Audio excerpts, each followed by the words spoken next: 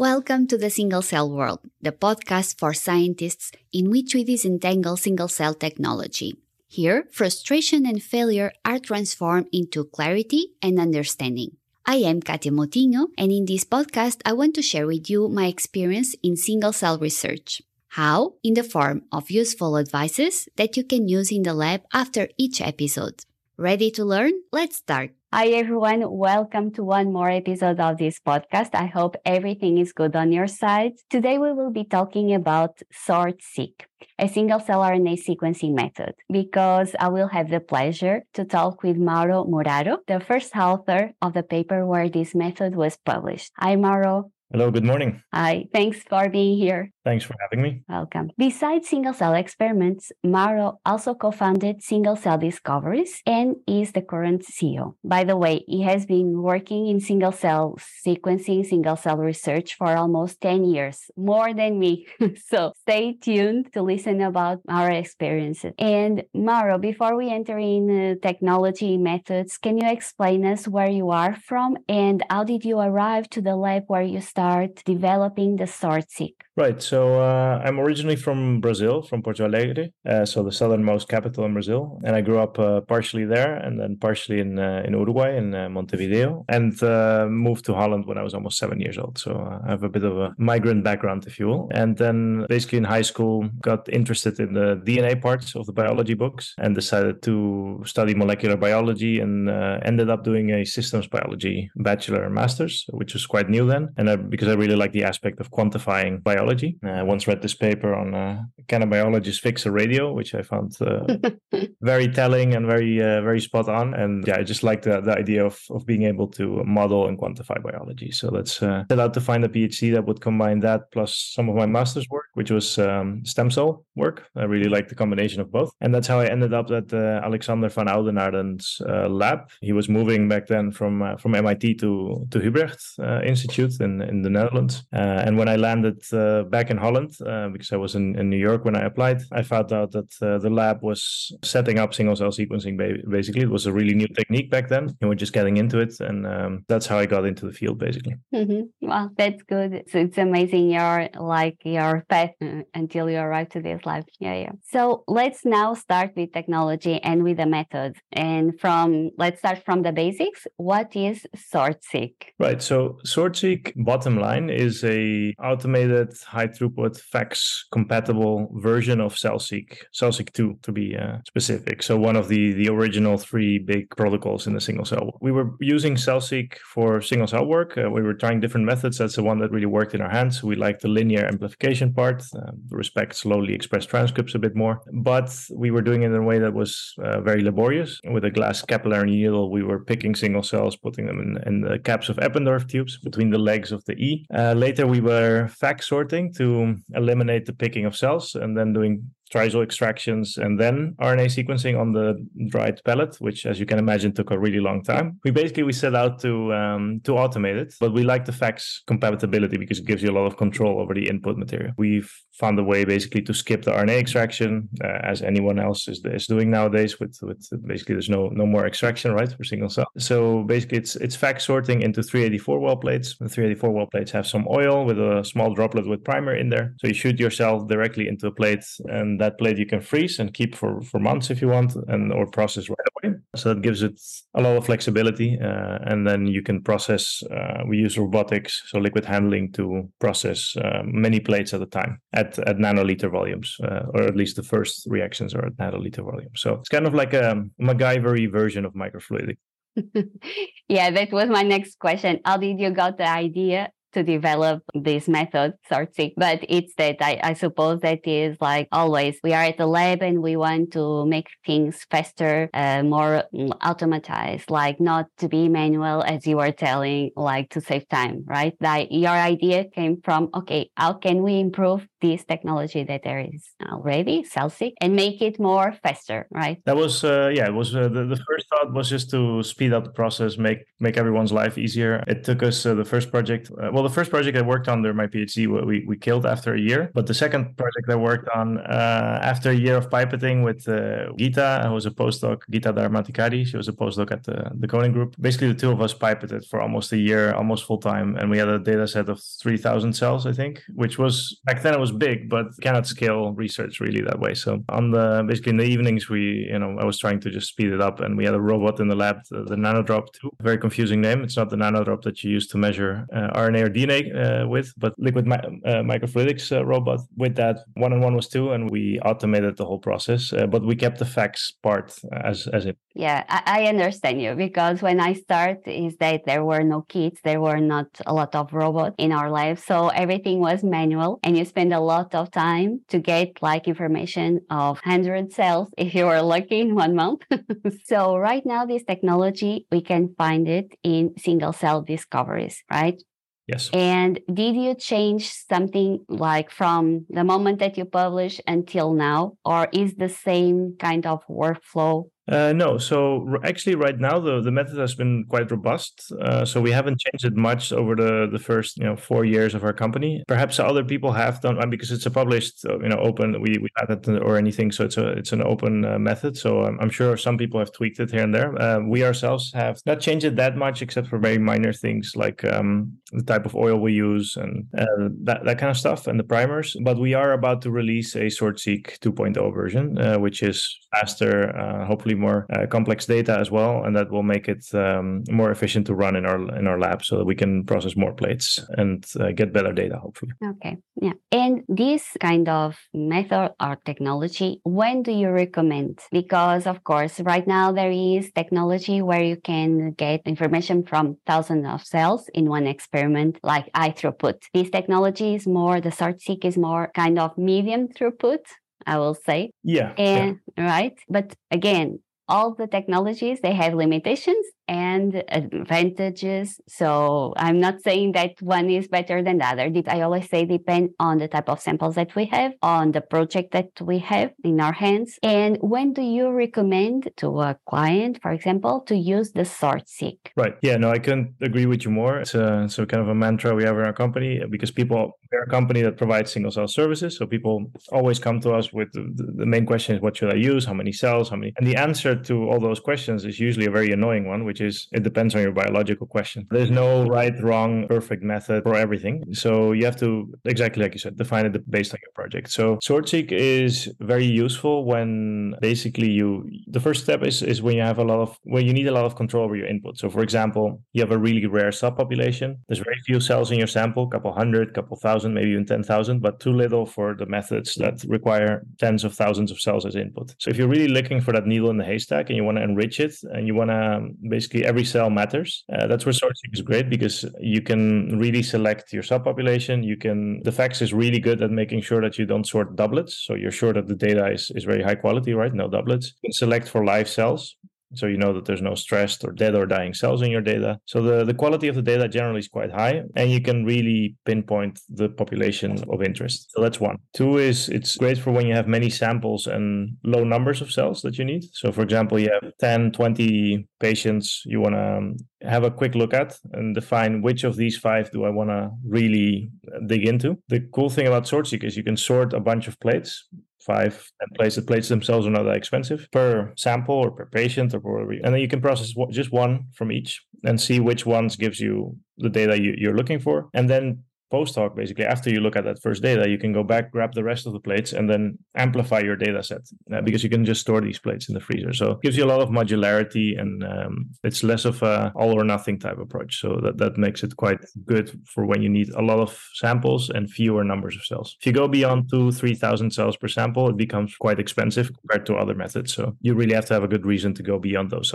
cell numbers. Yeah, I think you summarized the advantages of plate-based methods in general. But yeah, I will add something else, that is the size of the cells that we are working. Because when we are working with big cells, like more than 30 micrometers, some technology of high throughput is difficult, because we are talking about channels that are very tiny. So it's difficult. So when we are using plate-based methods, it's okay because we have a well of a plate, even if it's a 384 well plate. So the size of the cells can be big and we can work with them. Yeah, we've worked with cardiomyocytes, for example, typically too large. It's a nice, robust method for many different. I think we process more than 20 or even 30 organisms with SORT-seq, and many different cell types. So yeah, it's quite robust across different sizes and shapes of cells and even animals. Yeah.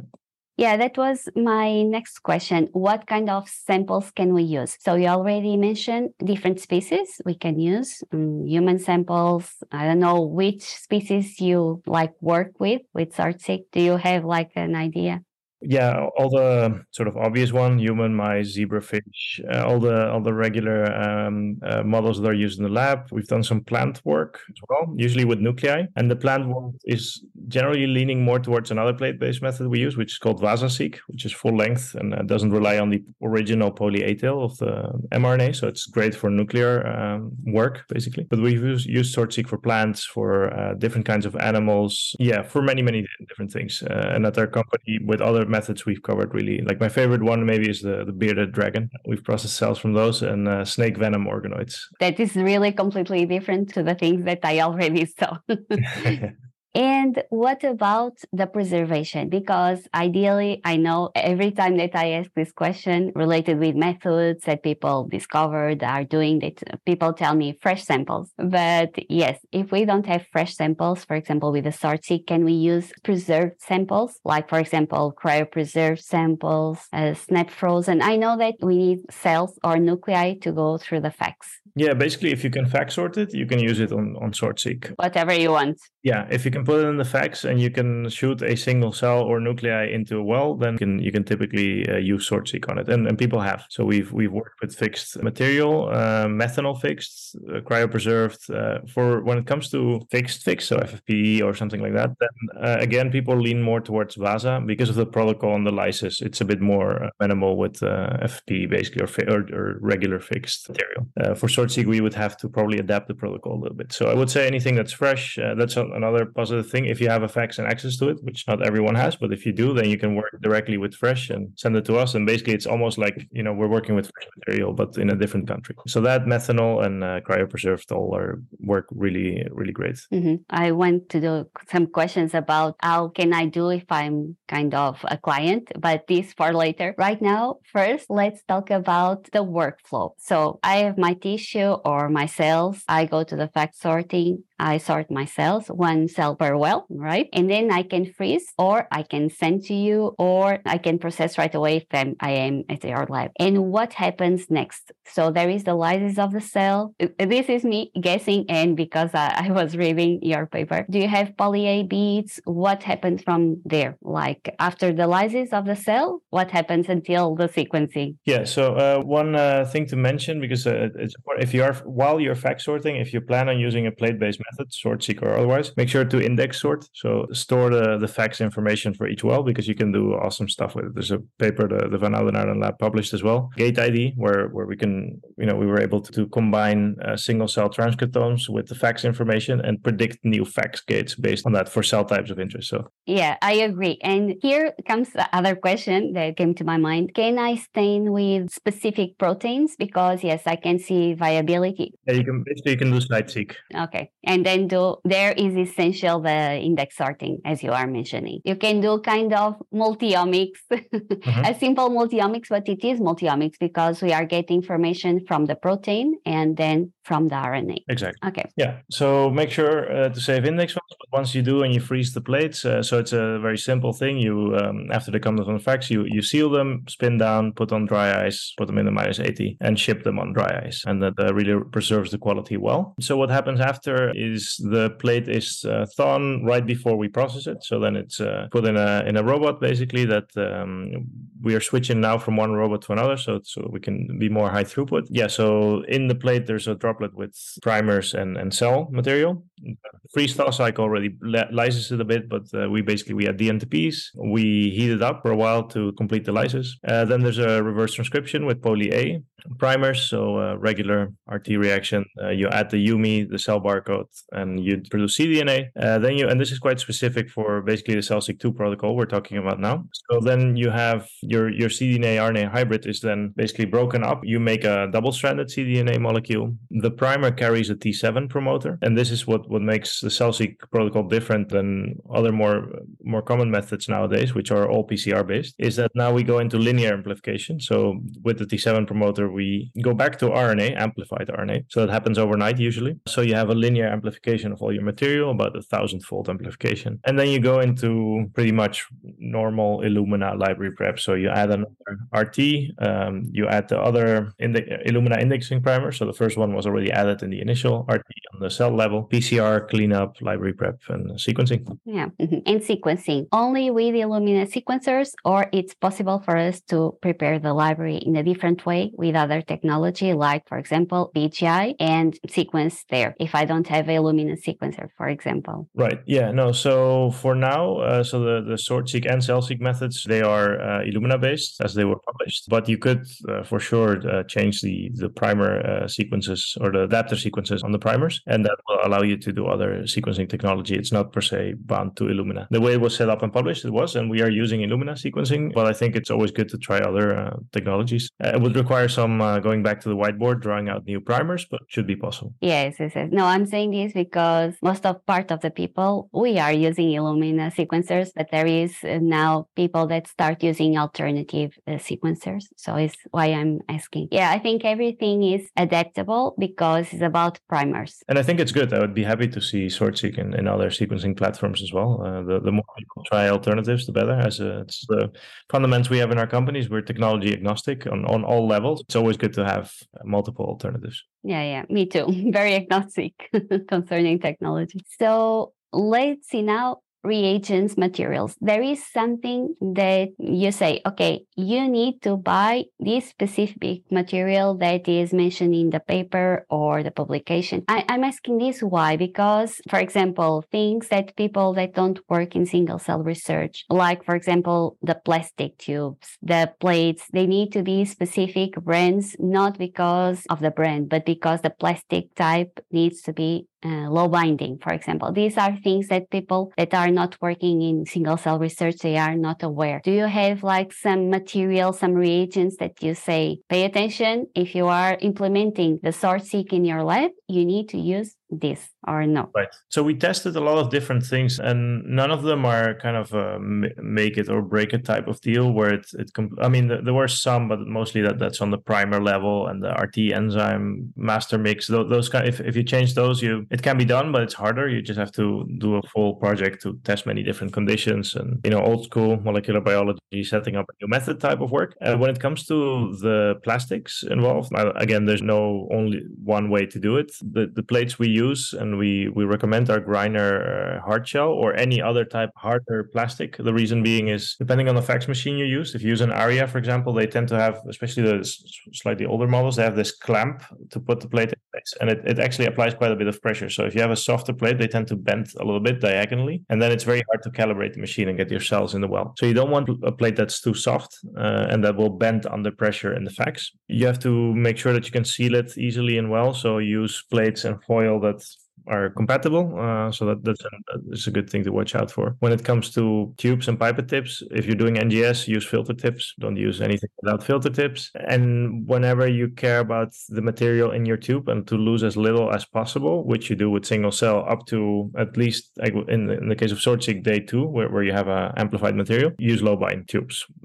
And just be really paranoid about working clean, working as fast as possible. It's RNA, it's homeopathic quantities of RNA, so you have to be careful. And what about the fax? So when people want to do cell enrichment in some projects, I always say, okay, pay attention to the fax features that you are using. This meaning, for example, the size of the needle, the nozzle, shouldn't be very tight. Shouldn't be 50 micrometers, should be 100 if you are working with cells, 70 if you are working with nuclei. Do you have some recommendations concerning the fax, like conditions that people need to use? Yeah, some. So indeed, the nozzle is important, and there I usually leave it up to, people usually know best what nozzle treats their cells the gentlest, fastest, best way, or the fax operator will know. But yeah, I agree with your general nozzle recommendations there. If you're using plates, different models or different makes of fax machines tend to do single cell in plate sorting at different speeds. So the ARIA, which is a common one, is people use it a lot. It works great. There's two things. One is the speed with which it sorts cells. In the older models, used to be a bit slower than in like one of the other machines like Influx or Fusion. So yeah, depending on the machine, if you can choose for a machine that has a faster step size while sorting, choose that, because then you can do more cells or more plates in one day. If you have really limited cell numbers, and the fax basically kind of kills half your input, right? Yes, we agree. 50% is lost. At least you need to have that in your mind. You think that 50% will be lost. Yeah. Exactly. So if the other 50% is very low or limiting, and you really want to squeeze everything out of your sample, one thing to watch out for is the mask. So fax machines have this mask where basically the droplets that come one after another, if a cell is too near the next droplet or the one above or below it, the fax have a mask that say, don't sort this droplet because the cell is too near another droplet, and there might be two cells ending up in one droplet. Obviously, you don't want that for single cell sequencing, but even if you don't apply this mask or make it very permissible, you will get way less droplet than any other single cell data set out there, because the fax is still much better in preventing droplets. So if you have very limited material, make sure to not be too stringent with these masks. That will really speed up your sort by threefold, and basically you get 2 or 3 times more cells out of the sort. You might have one doublet in your plate, but you will have a plate instead of having a quarter plate with no doublets. So that's a big one if you have really limited amount of material. And other than that, just if you're doing it for the first time, really make sure to calibrate well. And it's just use your eyes. Just make sure to sort the first 4 wells and the last 4 wells, so you calibrate it in both directions, that kind of stuff. And to calibrate. So do you recommend, because when we were doing index sorting then for SORT-seq at the lab, and we were calibrating with beads, but if there is no beads, do you have some recommendations? Because what we were doing is to put a plate, right, with a plastic cover, and then we were seeing the drops, if they were correct, if they were not. So yeah, so these 2 ways, okay. Usually I don't use beads, I just use the drops.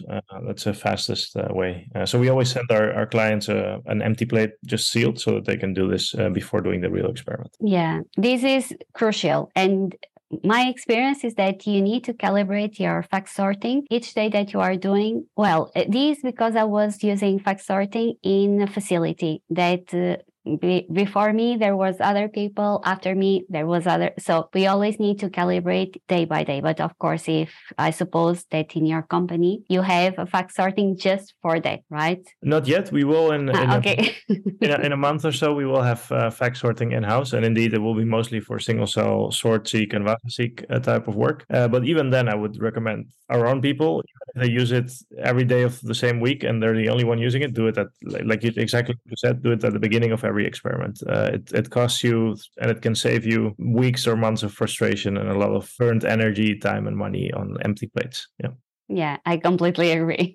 Other thing, the fax machine, for example, it's obligatory to have a cold support for the plate. If you have it, it's good. If you don't, it's not the worst thing in the world. So yeah, if ideally, yes, if you have it, use the cold inset. If you don't have it, it's not the worst thing that could happen. Just be mindful that if you have a really long sort, very rare cells, for example, and it takes 20 minutes to sort, which it can be if you have rare cells, your first cells will be at room temperature for quite some time, which is not ideal, but it's not something that makes the experiment fail necessarily. Just you have to be mindful that if you can do it, you should. If you can't, then maybe the quality drops a little bit. Mm-hmm. And then I mentioned already, so you have a company, Single Cell Discoveries, where one of the technologies or the methods that you offer is SORT-seq. If I want to do a SORT-seq experiment with you, you already mentioned that I can do the sort at my lab or at my institute and then send you the plate. It should be in dry ice, and you will do the experiment. But can I also send my sample to you or no? What options do I have? Yeah, so first of all, we will send you the plates we call them the cell capture plates, so to put the cells in, so you don't have to make those yourself. And we'll talk you through, things we're discussing now with the facts, etc. So we always try to help people set up an experiment, especially if it's their first time. And then indeed you send us the plates on dry ice, and we take care of all the handling and a big part of the data analysis as well. So you don't get raw data, you get some exploratory analysis as well. When it comes to us doing the fact sorting, as of next month, we will start offering that. We're already doing it a little bit, but we have limited capacity. And in the future, we can actually do that for many more projects. It depends a bit on how many plates you want to do, because we do have to reserve a day in the lab and some people, etc. So ideally, you want to do it for multiple plates, not just one. But we can support people with fact sorting as well. Okay. And something that we talk about single cell discoveries, but I never ask you, what is single cell discoveries? Let's say, what is the goal of the company? So the goal of the company from the beginning was to make this awesome technology that we really love and we are good at, to make it accessible to people, and to basically accelerate research. So there's a lot of awesome research in the world, different fields in academia, in biotech and pharma companies, and single cell sequencing is tricky to set up and the data is tricky to analyze. So basically what we're here for is to help people get good data for their research. So that's the mission of the company, and to bring this technology to as many research lines as possible and help people make discoveries. And we figured we could only really do that if we are end to end and we have a really good team that's also very flexible. So that's why we don't just offer SORT-seq, which was our native technology. We offer a bunch of different technologies, and our R&D team is always working on adapting technologies. Sometimes we get a question of something we cannot do yet, and we get it again, and the next month we get it again. So then we set out to just make that happen. So we develop a new method or we tweak an existing one. And the same thing we do on the data analysis side. So we try to give people something that they can really hit the ground running. So I would say I want people, if they receive our data and the next day they have a group meeting, they can already put some slides in, and they can already reach some conclusions by just sitting at the computer for an hour or two with our data. So we try to give people really a complete package with a lot of flexibility built in, depending on the project. You can give support from the beginnings, experimental designing, right? Until the end, take the plots of your data that were analyzed. Like, you can cover everything. Yes. But you also, I suppose that you can cover certain parts, because there are people that they are experts on data analysis, but they have like the need for someone to help them with the technology, the experimental designing. So what you give is full support or parts of the process support, right? Both, depending on the question. So, for example, for larger companies, often they want to outsource everything, including even tissue sourcing. So they don't even want to source the tissue themselves because they're good at something else. They're not good at the cellular biology. So then we really take care of even finding the tissue and doing some experiments on the tissue, and then doing single cell sequencing. So we can really start early. For people who are, for example, experts in data analysis, we can just deliver the FASTQ files. There's sometimes we work a lot with core single cell facilities as well. So, for example, some of them already have 10x genomics libraries, but they don't have sequencing in-house. So then we can do the sequencing and the data part, or just the sequencing part. We have a NovaSeq X now in our lab, so we have a lot of capacity for sequencing. So if people are in a core facility and they want to do the 10x part, for example, themselves, but they want to send the libraries to us, that's also possible. So we're quite modular. We like working end-to-end because it builds a relationship. We can really help from the beginning, and we can guarantee quality a bit more because we did everything from the beginning. But we can be flexible and just do experiments, just do the sequencing, or just do the data as well. So we also do a lot of data consulting projects that are only data. Mm-hmm. Yeah, I agree. In terms of troubleshooting, when you have to do troubleshooting, it's difficult if you didn't did the experiment or you are not aware from end to end. It's difficult because it happens to me. Like, I need first to check every step and then say, okay, the problem may be here, there. It's there's a lot of potential artifacts in single cell data. That's actually the projects I would love to do with our company. So I call it artifactology. It's a lot of work, but I would love to do it or collaborate with someone who's working on things. Is to basically source tissues from different places, process them with at least 2 or 3 different methods, at least with a couple different pairs of hands as well. Maybe sequence them on different platforms and map them with different mappers. Because what I've seen in the past is that even if you have very similar tissue and very similar technology, but you do them separate, 50% of your differentially expressed genes between to cell type A and cell type B, they will be different. And often they're stress response genes or mapping artifacts. But if we just get data from different sites, combine it, or you get an experiment that someone else did, you never know where the artifacts come from. So I think it would be a very useful exercise to systematically go through this and figure it out. But it's a big project. Yeah, it's the eternal benchmarking. Exactly. Yeah. No, and finding out what genes are due to using SORT-seq or 10x, or what genes in your data are due to using Illumina or BGI, or what genes are there because the cells were stressed while they were in the lab. And those so kind of getting a usual suspect, most wanted list of genes. Yeah, there are some works already publishing a little bit with that perspective in benchmarking. But to be honest, I think it's difficult. It's very difficult, but because, as you said, there is a huge problem on sample preparation, mainly because there are no standard protocols. And as you mentioned, if I do a protocol and you do a protocol, the result may be different, right? And the other part of variable is in data analysis. No one is using the same methods to analyze the data. And it's like if in the lab, it's more or less similar, even if we are working with different protocols, at the end, we need to have viable cells, right? So it's something that you see if they are good or not. But in the data analysis, no, there is no common ground between the different pipelines or different ways people are analyzing the data. And I think here is even worse than in the wet lab, So yeah, I agree. And also because it's more of a black box. Often people just run data analysis is quite complex, and if you run a full pipeline, often you don't know exactly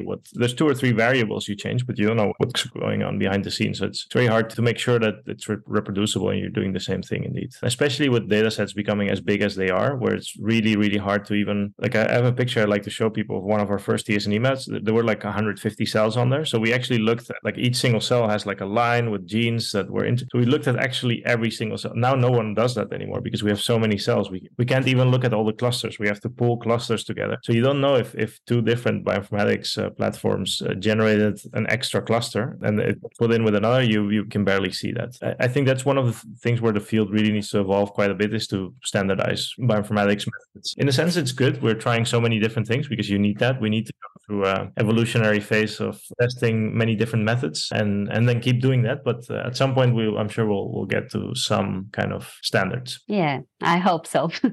I hope so. So besides SORT-seq, what other methods or technology does single cell discoveries offers? What other things can we find? So we offer SORT-seq, VASA-seq, which is similar in the sense that it basically uses the same primers, but it has a very different approach. It uses plates, FACS, etc. It was published in Nature Biotech last year by Frederick Salmon. He's on our team as well now. Yeah, it's a full-length method. Because it doesn't rely on the original poly-A tail, it also captures non-mRNA species, so long non-coding RNAs and that kind of stuff.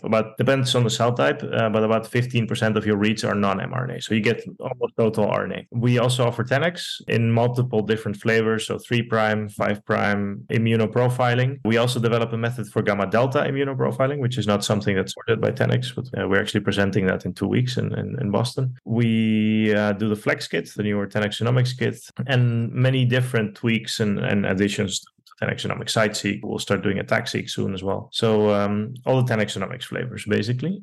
We are looking into the more high throughput methods like parse and scale and all the other ones that are out there. We're always testing not just how to process the cells, but also how to purify and enrich and clean up the cells. So we have ways of, especially with nuclei isolation, that to your point, what you were talking about, it's even more variable because you leave digestion going on for 10 minutes longer or shorter, or you have a tougher tissue your results can really vary. So we have a few machines in the lab to basically automate that and make it really reproducible. And then on the data side, a lot is going on as well. So we're testing different methods. And basically what we also have is R&D as a service. So especially for companies that have or even core facilities that have a few techniques they know and trust, but they want to go beyond the standard capabilities, our R&D team can basically sit down with our clients and figure out new methods. Yeah, that's great. And if I want to contact you, what do I do? What are the places that I can find more information, but also contact the website? Right. Yeah. So the website is the best place to start, I would say. So it's scdiscoveries.com. I will leave all the links in the description of the podcast. Yeah.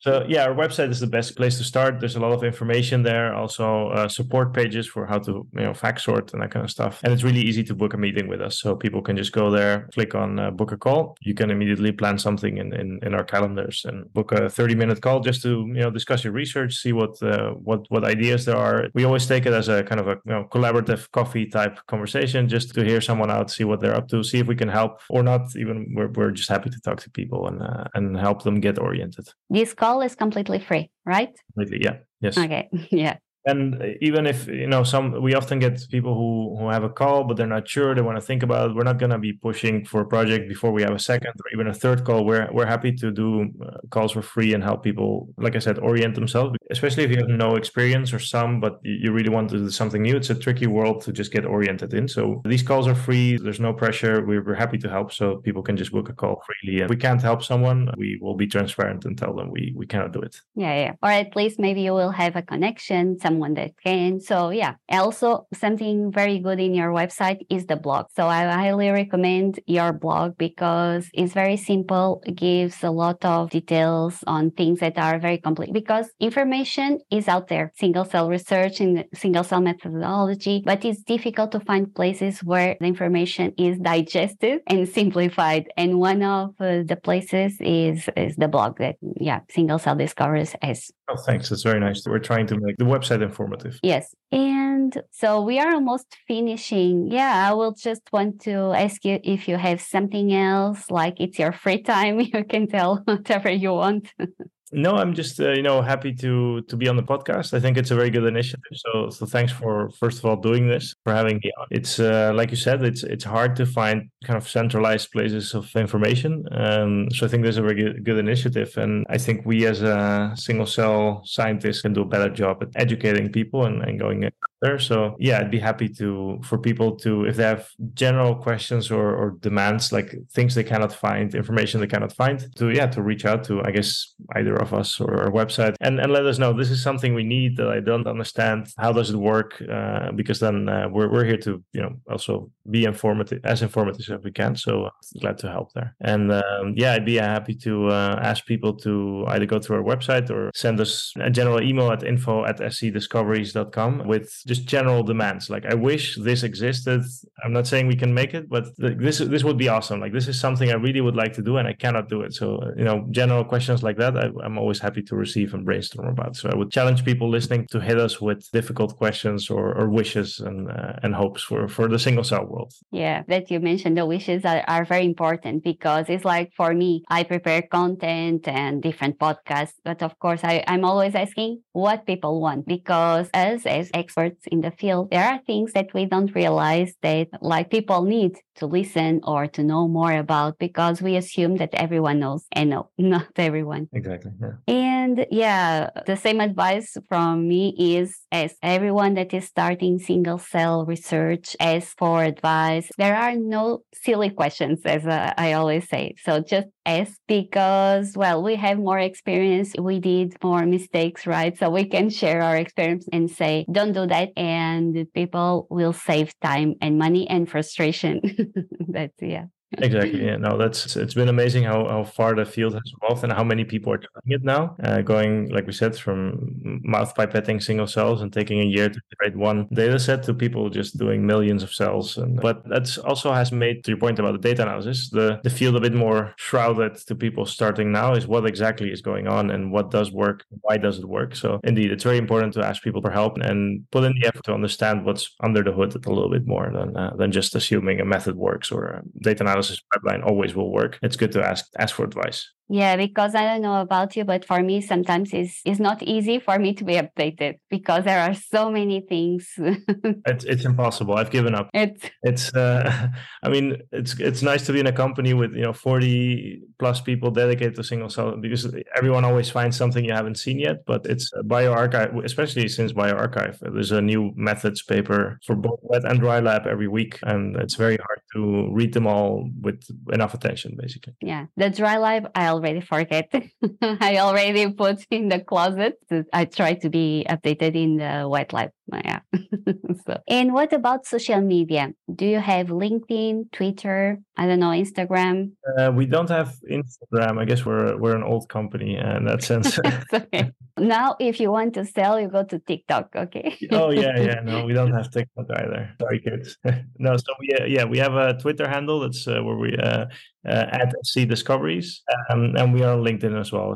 Okay, I will leave this also. Those two are the ones where we're most active. You can see updates about our company, new technologies, where we will be at events, vacancies, where we're growing fast, and we're always looking for good people with a single cell interest. So keep an eye on those and see what we're up to. And the question, very important, is for the job vacancies. Where are you based? This is important. Right. So we're based in Utrecht in the Netherlands, where we just moved to a really awesome new lab and office. We just finished building that. It was an empty office building before, and we transformed it into a single cell laboratory, basically, with everything we need. We have one site. We have some people working abroad as well, but obviously, all the lab work and most of our work is really focused in Utrecht, where we have a great team. Okay. Yeah, great. I think, it's everything for today, at least. Thank you so much. Thank you. Thank you, and see you other day, maybe in other podcast. Other podcasts, or if you're in the Netherlands, you and your listeners are welcome to visit our site and come have a cup of coffee. Thanks for having me. Thank you so much. Bye-bye. Bye. Thanks for listening to the Single Cell World podcast. If you think it was useful or you learned something new, please spend some seconds rating this podcast on Spotify or leaving a comment on Apple Podcasts. It will make me super happy. For more tips or advice, follow me in Instagram or Twitter at SingleCellWorld, or simply subscribe our website or blog at www.thesinglecellworld.com. Well, I will wait for you next Monday with a new episode.